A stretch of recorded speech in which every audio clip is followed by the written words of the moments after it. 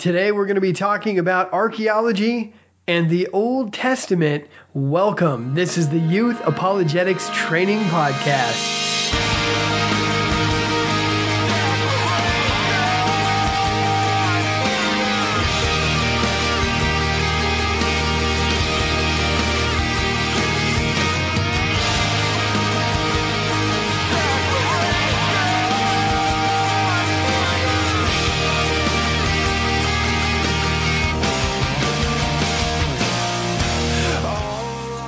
Like I mentioned in the introduction, today we're going to be talking about archaeology confirming the historicity of the Old Testament. I have a very distinguished guest with me today, Dr. Randall Price. Just a little bit about Dr. Price. Dr. Randall Price received his master's degree from Dallas Theological Seminary in Old Testament and Semitic languages, and his doctorate from the University of Texas at Austin in Middle Eastern Studies with a concentration in Jewish studies and biblical archaeology. He's also done graduate work in Semitic languages and archaeology at Hebrew University of Jerusalem. He is a distinguished research professor and executive director of the Center for Judaic Studies at Liberty University. He's also an adjunct professor of apologetics at Veritas Seminary in San Diego, California. He was director of excavations on the Qumran Plateau, that's the site of the Dead Sea Scrolls, in Israel from 2002 to 2012, and he's been senior archaeologist for the Ark Search LLC expedition to Mount Ararat in eastern Turkey since 2009. In 1993, he founded World of Bible Ministries, Inc., and serves as its president and traveling speaker. Dr. Price is a member of the American Schools of Oriental Research, the Near East Archaeological Society, Institute for Biblical Research, the Society of Biblical Literature, the Evangelical Theological Society, and the Tyndale House Fellowship. He is on the boards of the Associates for Biblical Research, Olive Tree Ministries, and the Pre-Trib Research Center. You could say that Dr. Price is certainly an expert in this area. He's got multiple books. We're going to be talking about them towards the end of this show, and I do plan on having Dr. Price back to talk about the New Testament and archaeology that confirms the historicity of the New Testament as well. But some of the books would include The Stones Cry Out. He's also a forthcoming book very soon coming out, the Zondervan Handbook of Biblical Archaeology, Secrets of the Dead Sea Scrolls, Searching for the Original Bible, The Temple and Bible Prophecy. We're going to be talking to him about several of these books towards the end of today and next time. One thing I do need to warn you about, guys, today, for whatever reason, I have no idea why, but my soundboard gave me quite a bit of problems on this particular episode. Dr. Price was on a cell phone, which didn't help, but my soundboard, for whatever reason, the mute button stopped working. So every time I had to clear my throat, you can hear it loud and clear in the podcast, which is unfortunate because in this podcast, I had to clear my throat many, many times. Whatever the case, the content is still great, and it's an honor to have Dr. Price on. So with that, Dr. Randall Price, welcome to the Youth Apologetics Training Podcast. Thank you, Michael. Pleasure to be with you today. Oh, the pleasure is mine. I've been wanting to have you on my podcast for quite a long time. I have, it might surprise you, I have a whole list of people that I want to have on the show that I started way back when I first started considering bringing guests on the podcast. And oddly enough, you're at the very top of the list. It's you. So this is something I've been wanting to do for a long time. So it is an honor, and thank you for coming on. And so, friends, today we're going to be talking about biblical archaeology. Dr. Randall Price, he is an expert in this area. He actually has several books on the subject. We're going to be talking about those a little bit later. And so, yeah, we want to talk about various archaeological finds that support the historicity of the Bible. And so Skeptics, they're always taking shots at the Bible. They're always trying to take us down one way or another. What are some of the ways right now today that skeptics are going after the historicity of the Scriptures? Well, I don't think that the form of the attacks have changed, because the worldview that they have, a secular worldview largely, that drives this results in the same kind of questions. But basically, they attack the Bible as not an historical account, but a religious one. And so they say it reflects the religious viewpoint of the time. You can't, therefore, expect it to have accurate historical statements. They view it in light of the ancient Near Eastern literature of the time, and it's just one more of that kind of literature, so it has nothing unique about it.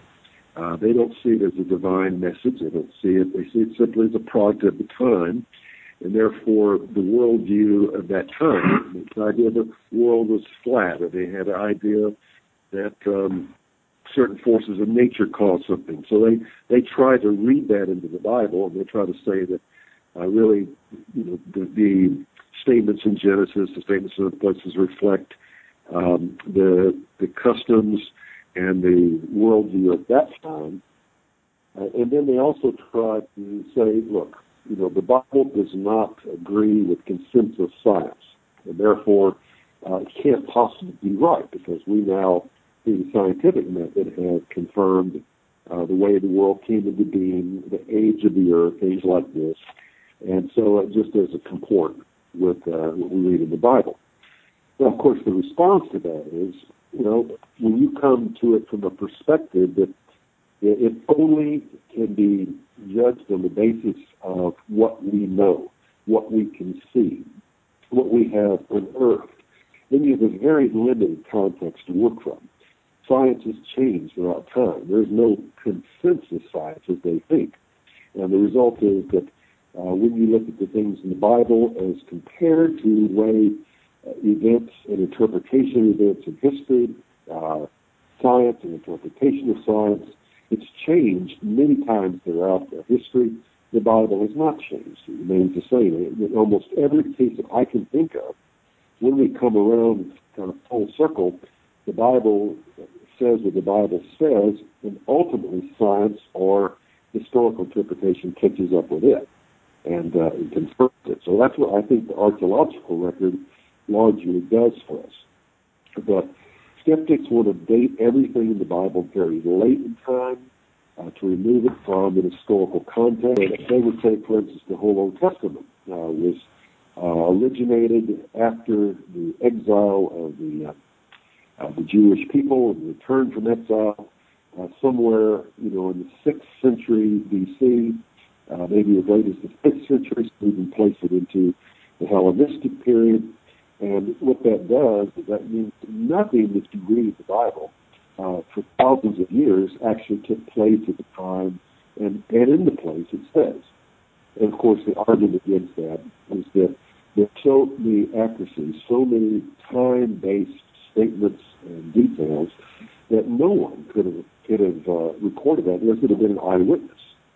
So these are the kind of attacks that continue to come on the Bible simply because, it is the bottom line, people have an anti-supernatural bias. They don't want there to be a God who would call them to account. They don't want to see these things as statements of a deity that will require them to change their life or to believe something they don't want to believe. And the result is they have to attack that right for self-preservation. And so they come to the table with their own preconceived ideas, a naturalistic worldview that says that millions and millions of years ago, mankind evolved from pond scum on this planet, and then looking at the scriptures, they date all of the various events in the scriptures during the wrong time throughout history, so that when they look at that wrong time and start digging in the dirt and looking at the various records and things that they find that nothing matches that time period that also matches the scriptures. So the deck is basically stacked from the start. Right. I mean, what we face, for instance, in archaeology is two different perspectives, one of the minimalist, one of the maximalist. The minimalist minimalizes biblical information. In fact, they just exclude it altogether. They generally start with whatever archaeological data they have. So you have to remember that in archaeology, most sites were destroyed in the past. They've been built over in the past and not accessible to people. Much of the material that was there was reused by later civilizations. A lot is just simply through the process of time gone. And so we have a very limited amount of information. Well, if that's all you have to build your case on, and you don't find something in that limited context that you find in the Bible, and you say, well, see, the Bible is wrong because we don't find that in the historical context. Well, that's, of course, a very skewed way of looking at something, because the absence of evidence is not evidence of absence. Just because you don't find it yet or don't know about it, well, then obviously doesn't mean it doesn't exist. Just one site in Israel, the site of Tel Hatzor, it'll take over 700 years at the rate we're going to excavate that fully. Well, there are many, many secrets there and many things that the Bible talks about that took place there, but who can wait 700 years to decide whether or not they believe the Bible? So if you wait on the basis of the data that you have to have every single thing confirmed archaeologically, you'll wait long beyond your lifetime. That's not going to work. The maximalist, on the other hand, says, look, the Bible is an historical document. It is one that has been proven in terms of historical statement and archaeology, many other types of things.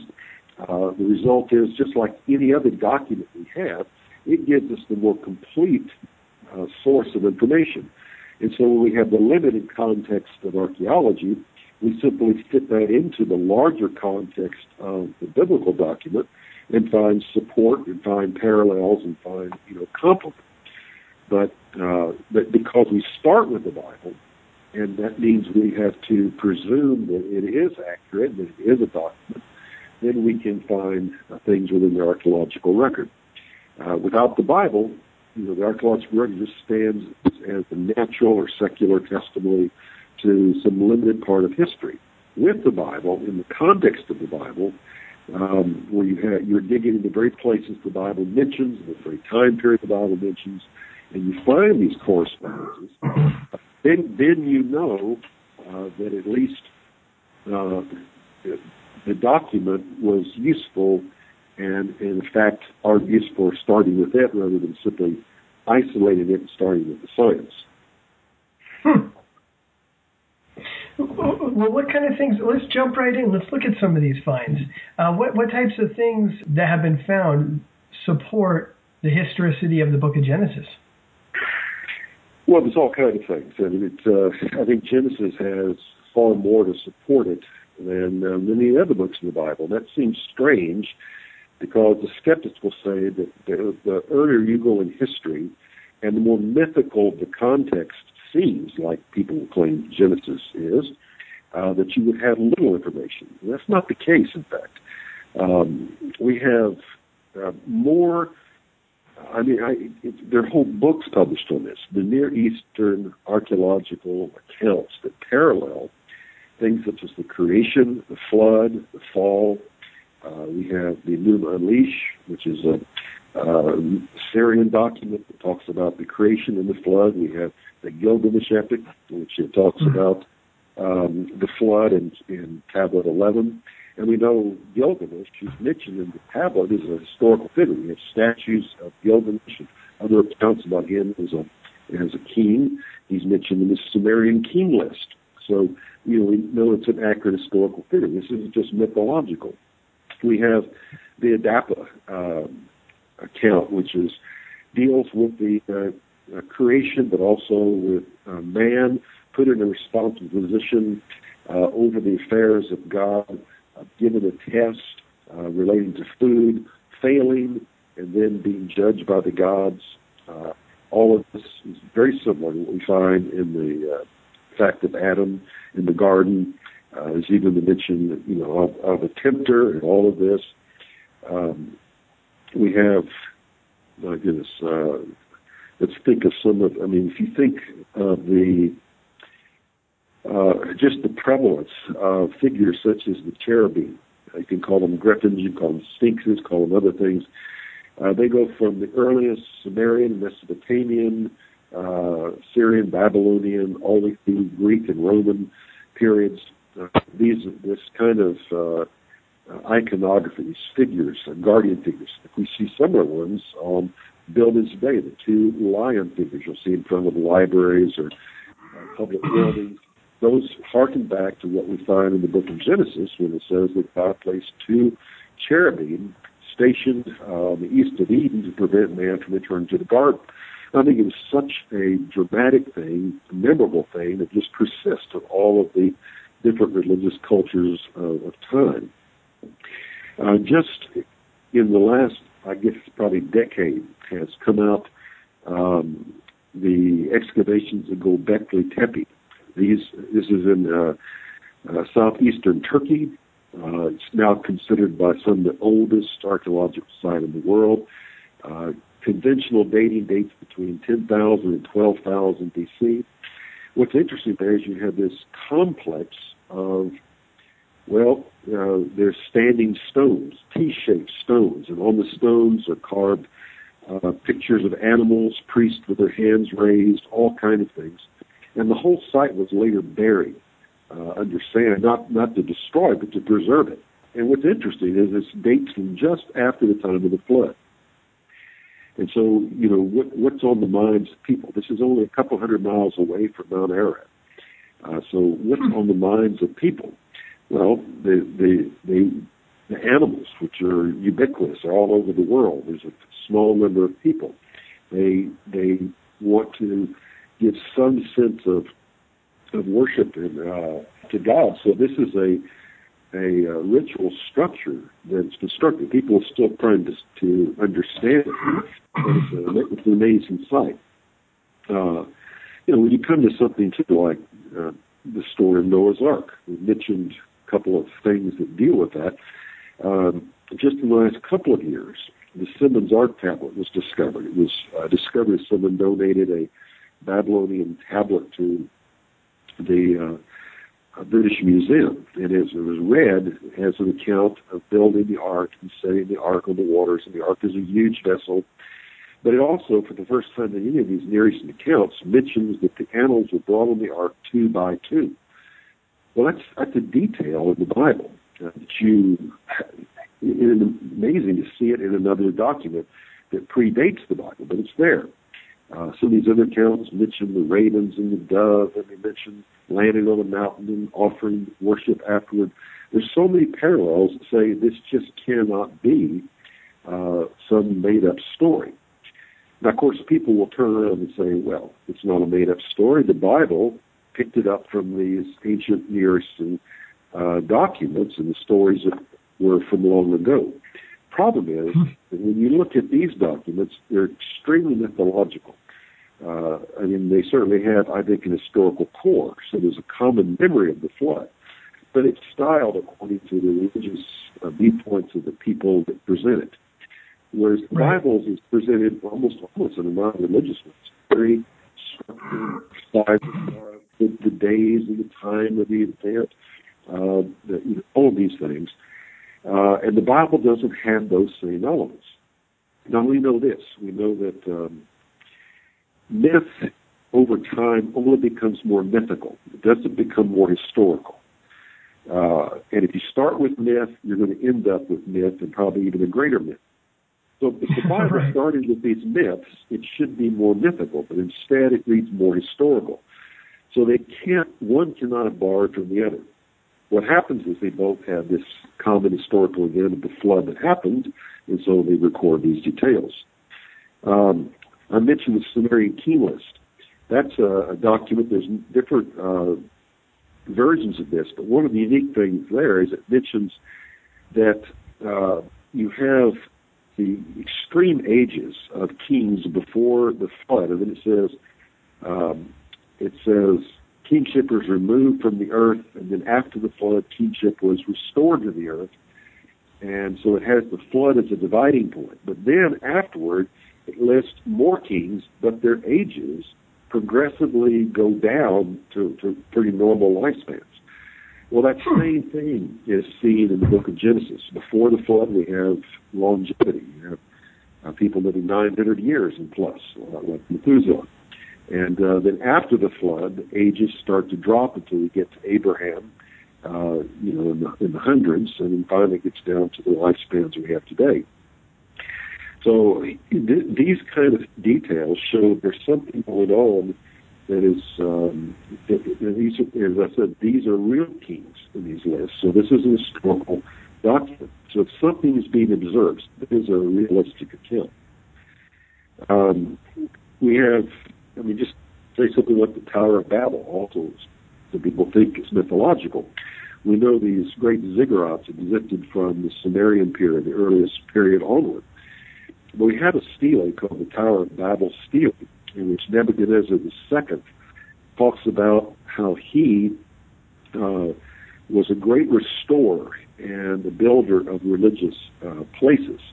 And he talks about how he built this tower to the heavens and then laid these bricks and all. It's very similar language that you find in the Bible. Now, of course, this is long after the time of the Tower of Babel, but it's in the same place. And we're talking about someone who restored ancient place, and this could very well refer to that. So on and on it goes. There's so many more things like this, but the book of Genesis has, if viewed correctly, great deal of historical attestation. Amazing. What about Exodus? Exodus is probably also one of the more maligned books, and a lot of the problems with Exodus deals with the dating. Right. You have archaeological data, you just have to find the right time period to put it in, and so there's debates over that. But even without those debates, you have the question, who wrote the book of Exodus?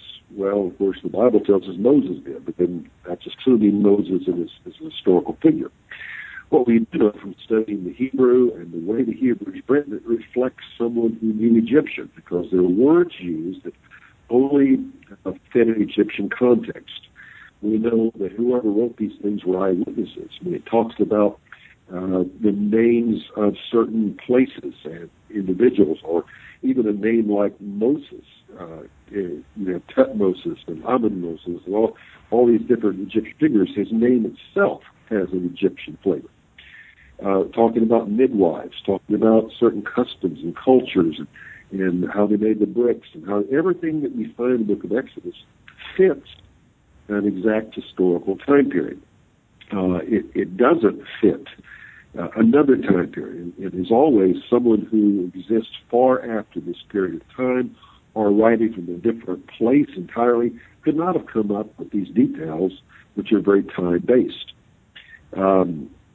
I think also, if you look at something, and I'm drawing parallels from what we know, I think there's much more that can be said, and I'll say it in just a second, but take something like King Tut's tomb. That was a tomb that had not been plundered in antiquity, not completely, so they found a number of things. One of the things, a couple of things, they found King Tut's actual tomb and sarcophagus.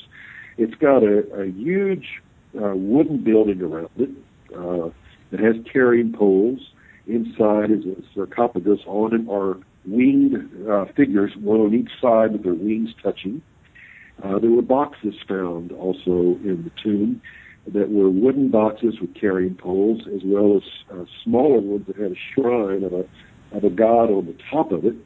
Very similar to what we have when we talk about the construction of the tabernacle, because the King Tut's actual sarcophagus was huge and had three parts to it. And then the Ark of the Covenant. We know that the people who made the Ark of the Covenant came out of Egypt. They probably had their skills developed in Egypt, so as they build the Ark of the Covenant, it fits that. King Tut existed only 75 years after the time of Moses, if we take the early dates for these events. And so we have a very parallel in things like that.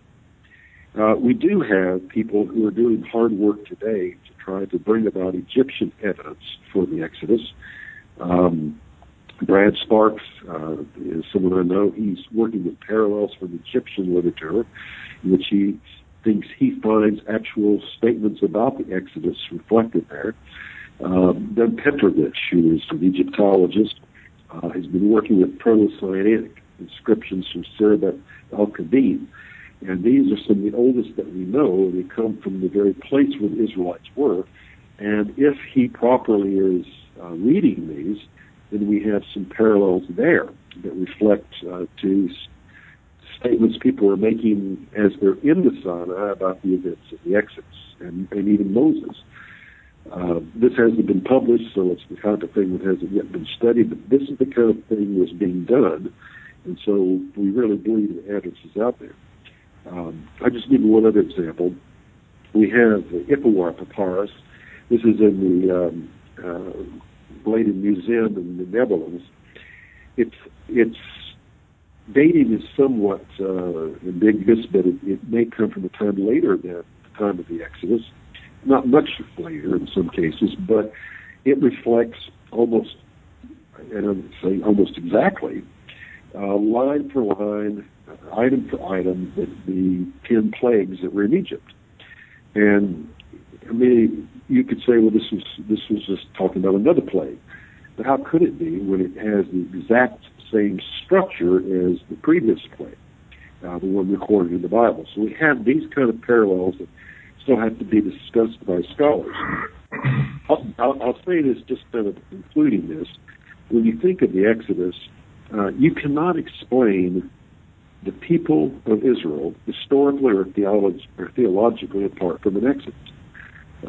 For 3,000 years, we've had the Passover and the event of the Passover celebrated continuously by the Jewish people. What was the source for that? What was the cause of that? What has bound them together as a people, given them an origin or history? The only thing that explains that is an actual event, which the Passover talks about. That God intervened, He brought them out of Egypt. There was a Passover in which they were released from their bondage, and others were punished, and they were set free at the cost of the blood of the lamb that was sacrificed. So this is the kind of thing that, when you're looking into it and with some, I'd almost say, objectivity, you'll find that the Book of Exodus has a great deal of historicity.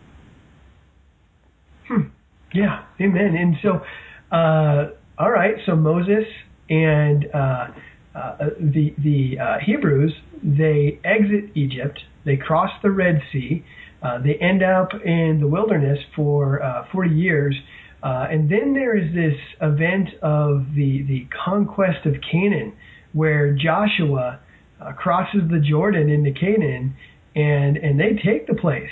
What kind of evidence do we have for that conquest of Canaan in the book of Joshua? Well, like the other sites, this is also a debated account, and based on the fact that different archaeologists working at different periods have supposedly produced different results. The earliest excavations that took place in the beginning of the last century wrote confirming that the site of Jericho was a site that had validity and fit the biblical account. And then in the 1950s, a woman named Kathleen Kenyon, a British archaeologist, excavated there. Her conclusion was, because she excavated in a different area and didn't find certain kinds of imported pottery and other things that fit a certain time period, she said, well, the site of Jericho was already destroyed and uninhabited when Joshua came into the land, so there was no Jericho for him to conquer. Well, she didn't publish her results for 35 more years. And when she did, people who looked at that said, you know what? She was wrong. It's just not the case. We have in earlier excavations plenty of examples from the tombs for the late Bronze period, the time the Bible records for this. She found evidence of fallen walls, but she attributed that this is Middle Bronze period. Well, my personal opinion is that much of the walls were Middle Bronze. At the time When we talk about time period, we talk about maybe 100 to 150 years between when this wall may have been built and when Joshua came in. These walls would have remained. They had a stone foundation, a mud brick revetment wall above them. And the issue is that why tear down your wall and remake another one? There's no need to. This wall is good enough. That wall was still there in the time of Joshua. But let's just say from her account as well as early accounts, we know exactly what happened there. And the archaeological evidence shows that Jericho was a fortified city. That's something the Bible says was the case. We also know it was destroyed by fire. The Bible says that 3 cities were destroyed by Joshua, and this was the first of them. And then we know that the fortified walls collapsed. And they collapsed in such a way that the Israelites could then run up and invade the city. And there's evidence, of course, of these collapsed walls, no question of that. Then we know because they found grain, big jars of grain that had been burned, part of the destruction, but grain just simply is preserved by being burned. And so here we have these huge jars of grain. Well, what tells us that? It tells us that you wouldn't have that much grain unless it had been the time of the grain harvest. And that happens in the spring. And the Bible says that Joshua and his forces conquered Jericho in the spring. It also tells us that they only marched around the city for 7 days. So it was a very short siege. And having that much grain indicates that, well, of course, they didn't eat it up. If they'd been under siege for a long period of time by some enemy, the grain would have been consumed, but it's all there. And then the Bible tells us that. Yeah, the Bible tells us that. And then the Bible also tells us that God said that the Israelites were not to take anything out of Jericho. It was under a ban. Yeah. So, and that included the grain. So if the people didn't eat the grain, neither did the Israelites. They didn't take it with them. So every little detail we find archaeologically supports the biblical account of the conquest of Jericho. That is awesome. What about some of the other cities like Ai and any other of the cities that seem to fit the biblical account? Certainly. I mean, we have, I should have mentioned also the things, well, I'll mention it in a minute, but just, we have the site that's traditionally referred to as Ai is basically at Tel, they call it, and Albright had discovered it. Problem is it has no remains left from the time of Joshua. It was they were either removed or quarried, and other things took place. There's just nothing there. So you can't confirm anything. You may say geographically it's like the right place. But right near there is another place that has been excavated for the last 20 years, a place called Kirbat El Makarta. Now, we don't know absolutely for sure that that's Ai. The archaeologists doing this feel very strongly that it fits the biblical account. But what they discovered, they have walls, they have gates, they have things that fit that time period. They certainly have features that would fit the idea of Ai. Ai, though, is called, in Hebrew it means heap or ruin. And so it's not meant to be a huge city. And that also fits with their excavation sign. So we don't have real confirmation of Ai yet, but we have work being done that may confirm that. And I think that's always an encouraging thing, because with archaeology, it takes a long time for some of these results to be seen. Are you ready to move on, or is there something else there with Joshua and Canaan? Well, we go on to the book of Judges. I mean, the conquest of Canaan is also seen in the book of Judges, so we talk about that. I mean, it's continuing conquest and settlement. So if you move on to number 6 of your questions, I can say a little more. Yeah, right. And I've heard very little confirming the book of Judges as far as, the things I've read and some of the videos I've watched. What say you?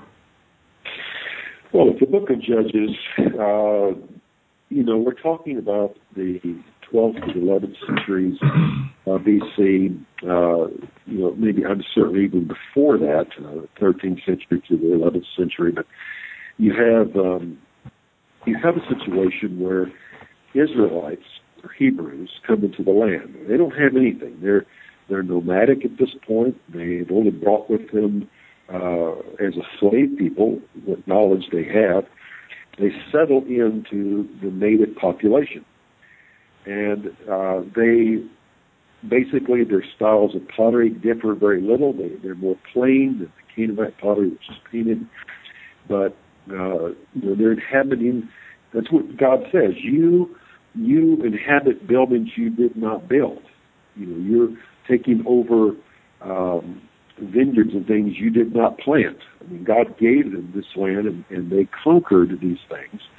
So when you're looking for them as a distinct people at this time, it's hard to find. Nevertheless, there have been over 250 sites that have been discovered in the hill country north and south of Jerusalem. These are settlements. These are emergent people who came in. They just appear. And, some people say, well, these are people who came from the Jordan or whatever, but there's no documents to confirm it. But the Bible tells us that the Israelites emerged at this point. They settled in this land, in the land of Canaan. And so, given the documentary evidence of the Bible, this best identifies these people. So we know they're there. We know from Egyptian stele called the Stele of Merneptah, it shows us, it states it, that Israel was in the land. It was a nation. It's considered a nation state in the land of Canaan. And the Merneptah stele is dated 1219 BC. So we already have a statement that Israel was in the land, settled and established, recognized as a people by the Egyptians at that point. So it tells me that this is the settled people during the time of the judges. We even have an earlier document, still somewhat debated by scholars, but it's called the Berlin Topographical Statue Bas Relief, or the Berlin Pedestal. Can be dated to the time of Amenhotep II, somewhere around the 15th century BC. And it mentions also Israel along with Canaan and Ashkelon. And this is what you see on the Stele of Merneptah that's later in time, but the same people group is mentioned earlier. So it at least testifies in some sense that Israel was seen as a distinct people even that early. But that's before the time of the conquest and the settlement. But it recognizes that the Egyptians recognized them then, and they recognized them later as being one of the peoples of the land. That's really good. So moving on to King David, the book of the 1st and 2nd Samuel. King David's pretty noteworthy character throughout the scriptures in Israel's history. I have heard lots of skeptics take shots at the Bible and say that King David never existed. Is that true? Well, until recently, that was true, and not that he didn't exist within the archaeological record. Right. One of the women I mentioned, Kathleen Kenyon, an archaeologist, said that we have no evidence of King David or King Solomon in the archaeological record. But that changed in the 1990s with excavations at Tel Dan, the northern part of Israel. They found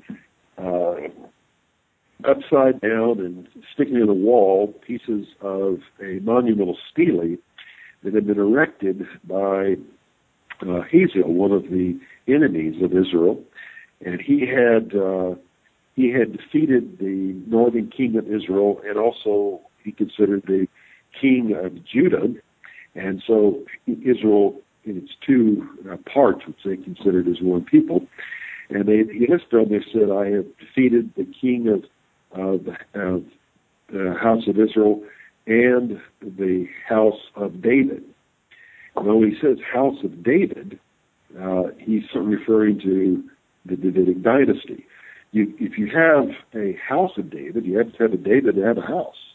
and so you've got an historical figure mentioned. And it's not mentioned by Israelites trying to create origin history or create some kind of heroic myth. No, this is mentioned by the enemies of Israel as a historical statement, 100 years or more after the time of King David, referring to these kings that came from David's line. So that is a good argument in favor of historical David. Because of that, they've been able to actually restore a line in what we call the Mesha inscription, or the Moabite inscription. There it talks about the house of, and it's speaking about southern Israel. And there you had part of the letters, but not all of them. And based on what this inscription shows, that should be restored also to House of David. So if that's the case, we have two archaeological documents, one we already had but couldn't read, and one we found that mentions King David as the king of Israel, and the House of David continuing after him. Oh, very good. Very good. What about First and Second Kings? There's like 400 years of history recorded in those books. What types of things have been found to support the history that we find in those books? Yeah, well, later in time we go, and we're talking now let's say, the 8th through the 6th centuries BC, there's abundant evidence in the archaeological record, and most of even the skeptics agree on the history at this point. They differ on events that have a theological tone to them, like Sennacherib's invasion, Jerusalem, and angelic intervention and things like this.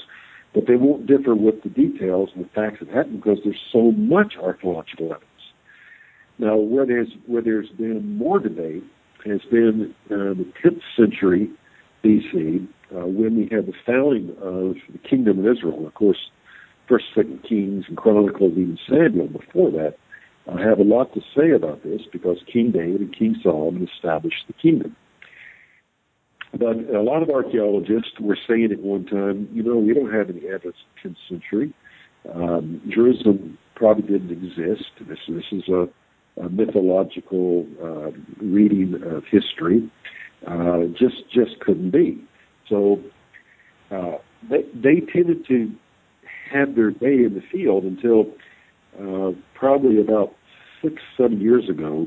A site called Kiryat Keyefa came to light. It's on the boundary of Judah, and it's located right near the place in the Elah Valley, the very place where David had his contest with Goliath.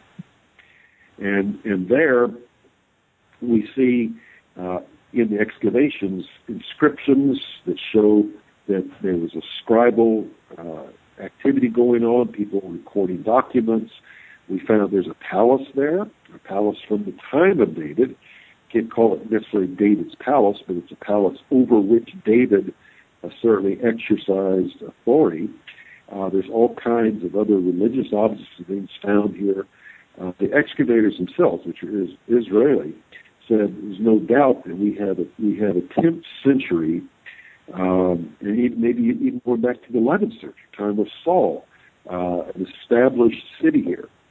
Now it's on the very outskirts of the Judean boundaries, which means that if you had these kind of smaller cities that well fortified, with a scribal activity going on, religious affection, a palace, what would you have had in the capital city of Jerusalem? Now, the problem with Jerusalem is that it's been built over for centuries and centuries. So you can't tear down existing buildings and homes and things to get to that archaeology. What we have excavated, things like in the city of David, and it's called that because it's where the city began. And there's immense archaeological evidence there. There's evidence of ritual structures that go back even predating the time of David, of walls, of water systems, all kinds of things that are utilized, mentioned different times in the Bible. Perhaps even the one mentioned later by King Hezekiah of a conduit or a water system that took water from the Gihon spring and channeled it into the city so that invaders like the Assyrians and others could not get that water source. They disguised the outside source and then had the water flowing underground. We actually have a water tunnel cut like that through the solid rock mentioned in the Bible. We have cities, like Hatzor and Gezer and Megiddo, all mentioned in the Bible, all with the same gate system, all with the chariots, the stables, the things that are mentioned there. So we have no question that those are biblical cities. Even from the First Temple period, we don't have remains we can clearly identify of the first temple, the Temple of Solomon. We have identified a wall built by Solomon. Lot Mozar has identified this and explained this was built by Solomon. And most of that, of course, was destroyed and built over again when a second temple was built, then destroyed by the Romans later. So it's so hard to put these pieces together. But what is being found shows this. Now, the one thing I think I could add, we have, like one account, for instance, I mentioned Sennacherib, the Assyrian monarch attacking Judah. We have his palace in Nineveh has a 90-foot relief showing in detail how he attacked the city of Lachish, one of the Judean cities. It explains it all. And you can see it like if someone took a photograph of the whole thing. It's there. And then we have the Taylor Prison. This is a octagonal-sided cylinder that is Sennacherib's own account of attacking Jerusalem. In that, he mentions that he had King Hezekiah of Judah shut up like a bird in a cage. But he says he records that he did not actually conquer the city as he did these other cities. And the reason for that is explained in the Bible. We have nothing in the history that tells us why that happened, but we know that it happened. And so the Bible gives us the best explanation for that. We have, throughout this period of time, seals that show the names of different people. For instance, Hezekiah, I just mentioned. We have seals with his name on it. One of the most familiar stamps on jar handles is called the Melech seal, belonging to the king. And it's clearly from the time of Hezekiah. We even have a seal that has an image of King Hezekiah on it. Uzziah, who was mentioned in the book of Isaiah, in the Kings this time, and the father of Hezekiah. He was entombed with the Judean kings, and then later his tomb was moved. In the Second Temple period, they put a new stone on this place where his bones were, and it says, "This is the tomb of Uzziah, king of Judah, don't open." And you can see these in the museum. So we also have the Babylonian Chronicles. These are cuneiform tablets. We don't have like a complete chronology of them, but they tell us many of the details mentioned in the Bible. For instance, Nebuchadnezzar, the second siege of Jerusalem. We have the actual fall of Jerusalem. We have that tablet. We have all the other details. From the same kind of time period, maybe a little after, we're talking about exile. We have a ration tablet for King Jehoiakim, who was taken, this is kind of bridging the gap. The Babylonians captured him. He was the last king of Judah, and they took him, blinded him, took him over to Babylon and put him in prison. But we have from the Babylonian account an actual ration tablet, the food he was given as a royal prisoner, and his name is mentioned. So you had these kind of things all throughout this period, and the whole book's written, giving more and more of the facts and details from these books of, say, Kings and Chronicles. Okay, well, what about following that? Babylonian captivity took place, and then the Jews eventually received that okay to head back to Jerusalem, and we know that not very many of them went at first, but the books of Ezra and Nehemiah, they talk about that. What types of evidence do we have for those two books? Well, quite a bit, of course. As I've said, the later in time you go, the more material that we have available to us. Concerning the event of the Jewish people being allowed to leave Babylon, now under Persian control, and go back and settle in Judah, we have something called the Cyrus Cylinder. This is King Cyrus who gave the original decree, and it's not necessarily an account of the specific biblical event, but it describes that King Cyrus wanted to take people who had been brought from other countries and had been settled in the land of Babylon. He wanted to take them and restore them to their native lands and pay for the restoration of their temples. And that's exactly what happened in the case of the Israelites. So we have an historical document that says, here's who did it, here's how it happened, and that's, of course, what we find in the Bible. We have people like mentioned in the book of Ezra, chapter 2, verse 46, a family named Hagav. Hagav is simply one of the families mentioned in this list of families that came out of Babylon and into the land of Judah during the post-exilic period. And a seal was found with Hagav's name on it, mentioning, that he's one of these families that's found in Jerusalem. He was actually apparently an important figure. So we can actually document some of those actual families. Xerxes is mentioned in the book of Esther. He was the husband of the king, the husband of Queen Esther. There is a whole Xerxes inscription for Persepolis that talks about him in detail, establishes his historicity and how he treated others under his control. So as we look at this period of time, not only do we have a lot of parallels in terms of customs and practices, we have the actual people and names and events recorded. Right. Okay, what about this then? There are all of the prophets that you find throughout the Old Testament, Isaiah, Ezekiel, Hezekiah, and the like. Obviously, they all fall within that 400-year time period of First and Second Kings for the most part. What type of evidence do we have for the existence of those prophets? Well, what you have to do is you have to say these are people who were used by God from all different walks of life. Amos was simply a shepherd. Other people were statesmen, but they had a message for their time and the cultural situation of their time.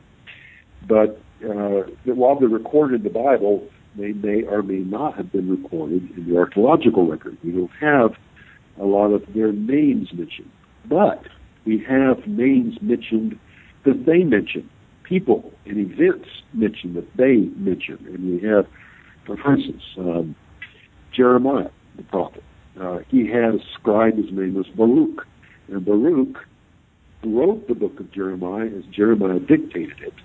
And we have actually a seal, probably a seal that was put on the original book of Jeremiah, but it was burned by the king at that time. And this was found in some of the archaeological remains in the city of David, right, where it would have happened. Although this one came through the antiquities market, they trace it back to that. And it has on it the name Baruch. And it's from this time period. Well, we think that's the very Baruch who was described in Jeremiah. Isaiah mentions a figure named Shebna and complains, and actually is recording God's complaint against this individual because of his pride. He builds, it says, a tomb. It makes himself out to be like a royal figure, a king, because he has his monumental inscription on his tomb. Well, this tomb was actually found, and the inscription does boast his royal connection as a steward, as all. But because we have this, we know that this is a person Isaiah knew. Isaiah. So we can go back. We have different things to that. When you talk about Jonah, Jonah and the great fish, not the whale, but the great fish. And people say that's probably the most mythological stories in the Bible. Not so. When you come to the book of Jonah, while we don't have anything that mentions Jonah's name, right, per se, what we do have, from the Babylon Chronicles and others that show us what was going on in these times, in Assyrian records, it tells us that there were events that happened over about a decade of time. Famine, plague, revolts, eclipse of the sun, many other things that all ended in the year 758 BC with a more peaceful situation. Well, if you look at Jonah and date it according to the biblical dating, 758 is the time he would have come right there to Nineveh, the capital of Assyria, and preached, repent, or God's going to judge you in 40 days. Now, they certainly would have believed that message. What would have made them believe it? Well, all these preceding things that God had caused to happen in their culture that made them think that, things were against them. More than that, they had been polytheistic before, but just before this time, there was a shift to monotheism, in which they looked at one God responsible for all of these acts. And so Jonah is preaching one God and says God's going to destroy. Hey, don't have to tell us twice. It's been happening. And so when he speaks and they repent, then the situation changes. And it's 100 years until that changes again, and God judges him finally, as we see in the book of Nahum. So these kind of things corroborate the activities and the setting historically of the prophets, even if we don't have their direct names. But their names persist throughout history. We have people, with biblical names today. We have Zeke for Ezekiel. We have certainly Jeremy for Jeremiah. We have people with all the biblical prophets' names. There had to be some reason for that. They had to have existed at one time and done the things the Bible said they did, in order for their names to be perpetuated, in Israelite culture, and then also in a Judean Christian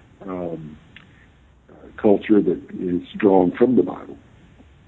So we've managed to make it through the entire Old Testament, talking about various finds that confirm the historicity of so many events throughout the Scriptures.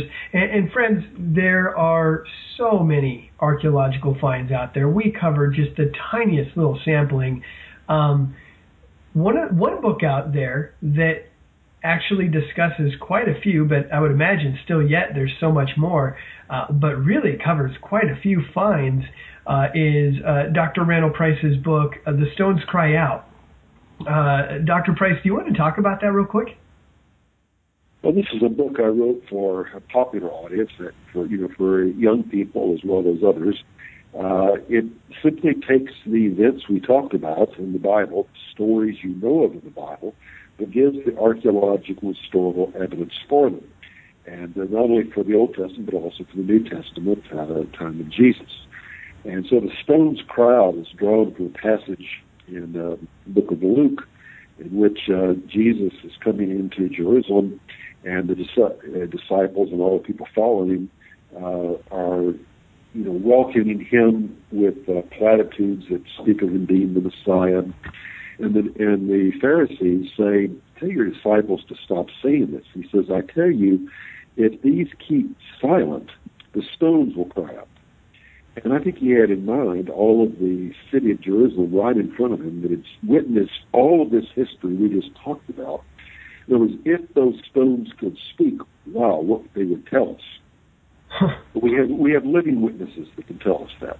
But I think we now have the archaeological record that can tell us these things. And I think in God's providence, he's preserved many things. I said at the beginning of our program that archaeology is a very limited context. You don't have that much. But I can add to that, even in that limited context, what we have supports, confirms, corroborates, the information we have in the Bible, so that we can go, it's a trustworthy text. And that's what I tried to put in our book, The Stones Cry Out, so that people would have that information.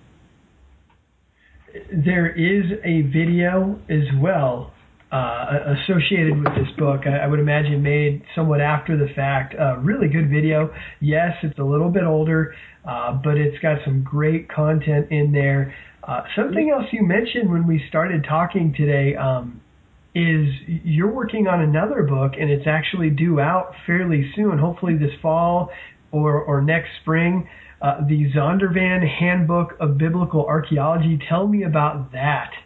Yeah, Dr. Wayne House and I have been working on this together for a number of years, trying to get some of the latest archaeological information, the latest finds, and put those in a handy kind of form so that a person can start in the book of Genesis and go through the book of Revelation.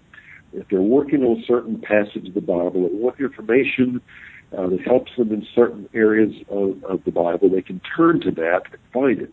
It's going to be a full color book with lots of information, but also pictorial information, so this can be put together. And I'm told that'll be available in 2016. I can't tell you exactly when.